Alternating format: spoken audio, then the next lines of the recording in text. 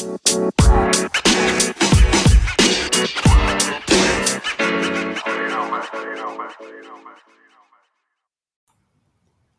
and welcome to Crypto Made Easy. My name's Andrew. Glad you could join me on this episode. First, I just want to start off by saying thanks to the Skycoin community who got right behind last episode. So much so, the app was number one on Breaker for a number of days and finished the month rounded out at number 3 overall on Breaker. So really helps get the podcast out, in the eyes of new listeners, and the overall numbers reflect that for the last sort of 2 weeks after the podcast went live. Hopefully there are a swag of new listeners tuning in. So if you are a new listener, welcome to Crypto Made Easy. Please hit that like button and don't forget to add us to your library. So this app, I want to cover our regular segments, and somewhere in there I'm going to chuck in a bit of a whinge. Not a rant, more of a grievance I've got with crypto at the moment that could easily be solved, I think. But first, the Divi update. So the Divi update, this episode, I've sort of launched this just after Nick's done his live at 5, so you're better off catching that. There's not much point in me repeating everything he said. Jump on YouTube, Divi Live at 5, for the most recent up-to-date info in the Divi space. I can say Divi Go is in alpha testing, and all things going well, we'll be beta testing very, very soon. For those that don't know what Divi Go is, it's a wallet within WhatsApp Messenger app that allows you to send, receive, and stake, earn Divi, Bitcoin, Litecoin within a messaging app. That is very cool. I mean, the really exciting part of Divi Go 2.0, apart from it being not so far away, it opens crypto on Divi and staking without the need of a PC or internet connection 24/7 to a whole new world of users. Very cool indeed. Mobile users in countries that, not everyone's got a PC, not everyone's got internet access constantly, so Divi Go will definitely give them a gateway into the world of crypto through mobile. So as I said, catch the Divi Live at 5 for the most up-to-date Divi news. Next is our Ruffy for this app. Last week, we had the very impressive Skycoin. This app, our Ruffy, is ranked a very long way down the list at 1007 on CoinMarketCap. Actually, before I go on, just to let you know, everyone, that it's not a matter of just randomly selecting a project to become the Ruffy. I actually do scroll through and look at projects that show potential. Now, this may take 5 or 6 or more, projects that I look at before I think it fits the bill of a Ruffy and has some potential to grow. So now, back to the Ruffy. It's a very new project. Well, it's only been around a year or so, and was not so easy to research as it is Korean. It's called Carsweet, or CCT. It's ranked, as I said, 1007, with a market cap of 1.6 million and a circulating supply of just 1,793,000. Very low. Total supply of 99 million. Still respectable amount. So its current price is 90 US cents. Carsweet aims to recharge the profit generation structure of existing streaming platforms to allow viewers to get the benefits. So let me explain. Currently, the revenue distribution for streaming, e.g. YouTube, is grossly disproportionate. Creators account for 1% of the activity on YouTube and receive 40% of the revenue.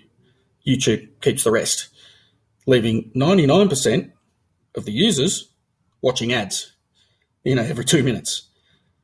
So Carsweet will create an evenly distributed income for users and creators with a points earned system that you earn through views, likes, hours watched. They're redeemable on platform for Carsweet. So initially their own streaming platform with plans to infiltrate mainstream. They do have their own app and wallet payment system. So this is why their circulating supply total and total supply are vastly different. But the good thing is, the only way that the circulating supply increases is with users gaining points and converting to CarSuite tokens. So it means it's being used not just as tokens minted to inflate the supply and kill the value. It's only if it's being used is that supply going to increase. So it's a really good model, good setup. They do already have a working platform called CastJam. The websites are all in English, so definitely go and check them out. They're a no joke project. It's a good model, I must say. It's a lot of Asian projects that go unnoticed by most of the Western world, and there are some true gems out there. And I think CastSuite is one of those to watch, pun intended. The worst thing you could do is earn some crypto watching whatever it is you like to watch, right? So it's not really the end of the world. Now, as for exchanges, I'm going to say it's not their strong point. They're on Probit, HandBitco, and I'm going to get this right, Fobblegate, whoever that is. But this is not a problem here. It's creating its own ecosystem and peer-to-peer market with a payment system. So, big centralized exchanges, who needs them? Hopefully nobody soon enough. But that's for another story, isn't it? So CarSuite, not my normal project I'd go for, but I like what they're doing and how they can manage a fairer streaming ecosystem. I really think it could take off. We'll check back in, say, 3 to 6 months on that one. Or we'll do a little, round up right now. Because since I did the research on CarSuite and took my notes and then got round to recording this episode, which was sort of 3 days, CarSuite's now at $1.08, not 90 cents, and is ranked 950. So it's on the move for very good reason, I believe. So definitely check it out. Alrighty, now for my little whinge. Now, I'm sure I've had this gripe before, but I think it's, a real lead weight holding adoption back. Well, one of many. Now, I'm going to use Atomic Wallet as an example, but this is not a stab at Atomic. I use and like Atomic Wallet. It's definitely one of the better app web wallets out there. But it's the need to have ETH or gas or God knows what else these days to send or exchange another token that's not ETH or gas or whatever.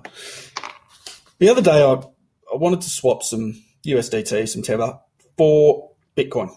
Probably the most traded pair on the planet, right, in crypto. Well, to swap USDT to Bitcoin, I required $4.50 of ETH. What? Okay, I get it. The TX fees for the smart contract to do the swap. But $4.50 of ETH. This will turn away 99% of customers to crypto, newcomers, to crypto. It plain doesn't make sense to them. This is how it is. I have token A. I want to swap for token B, but I can't because I need token C in my wallet. Just let that sink in. Come on, we can do better than this. In Atomic's defense, and well done to them for providing a solution. They will send the required fees if you find yourself in a position, which is great. But it's not the point. Ease of use is paramount to the mass adoption of crypto. Full stop. Okay, that's my whinge. That's all I've got to say about it. There needs to be better solutions for this type of thing. It's really not helping us in any way. Anyway, moving on. Right, the warning. This is the not so desirable or scam, Ponzi, etc. shitcoin. The one to stay away from. Now, last ep I was waiting on a little more info before I called out the scam. Obviously, I need to be sure that I don't get it wrong and get sued or create FUD for no reason, potentially damaging a project. I'm not about that. So I want to get everything I can in line before pulling the trigger. Well, lo and behold, the project in question exit scammed. But there's a twist. The scammer/founder either found himself a conscience or the FBI up his ass, because 3 days after vanishing with 3,000 ETH, he returned vowing to send back all the ETH he had stolen and back to its owners. My guess is to escape a lengthy stint in the clink. Now, I don't need to name the project. It's all over now very quickly, as I believe the ETH has been returned.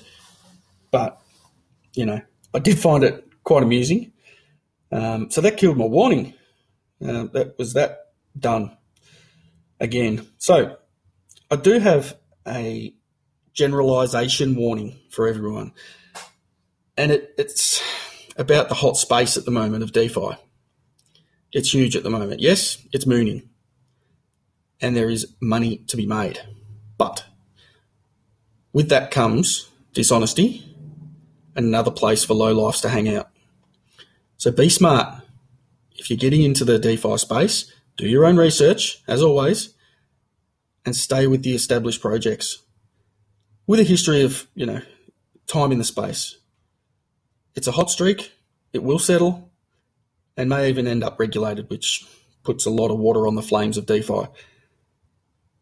And that's without, talking about the limitations of the Ethereum network with scalability. So if you are wanting to explore DeFi, as I said, stick to those projects that have been around, like Compound, Aave, Maker, Synthetics, Balancer. I hate to say it, Uniswap, just because I can't handle anything that's got a pink unicorn as its logo and take it seriously. But, that's just me. There's others like Kyber, Lorping, Curve, to Bancor, all been around more than 5 minutes. Also, news arose last day or two of a DeFi user new to DeFi that sent 1 million in USDT to the wrong address. 1 million USDT to the wrong address. So take your time when doing these things. It's easy to lose your money rushing.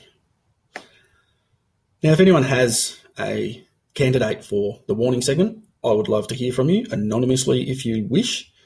Catch me on Telegram, Crypto Made Easy Community Chat, or on the contact page at cryptomadeeasyhub.com.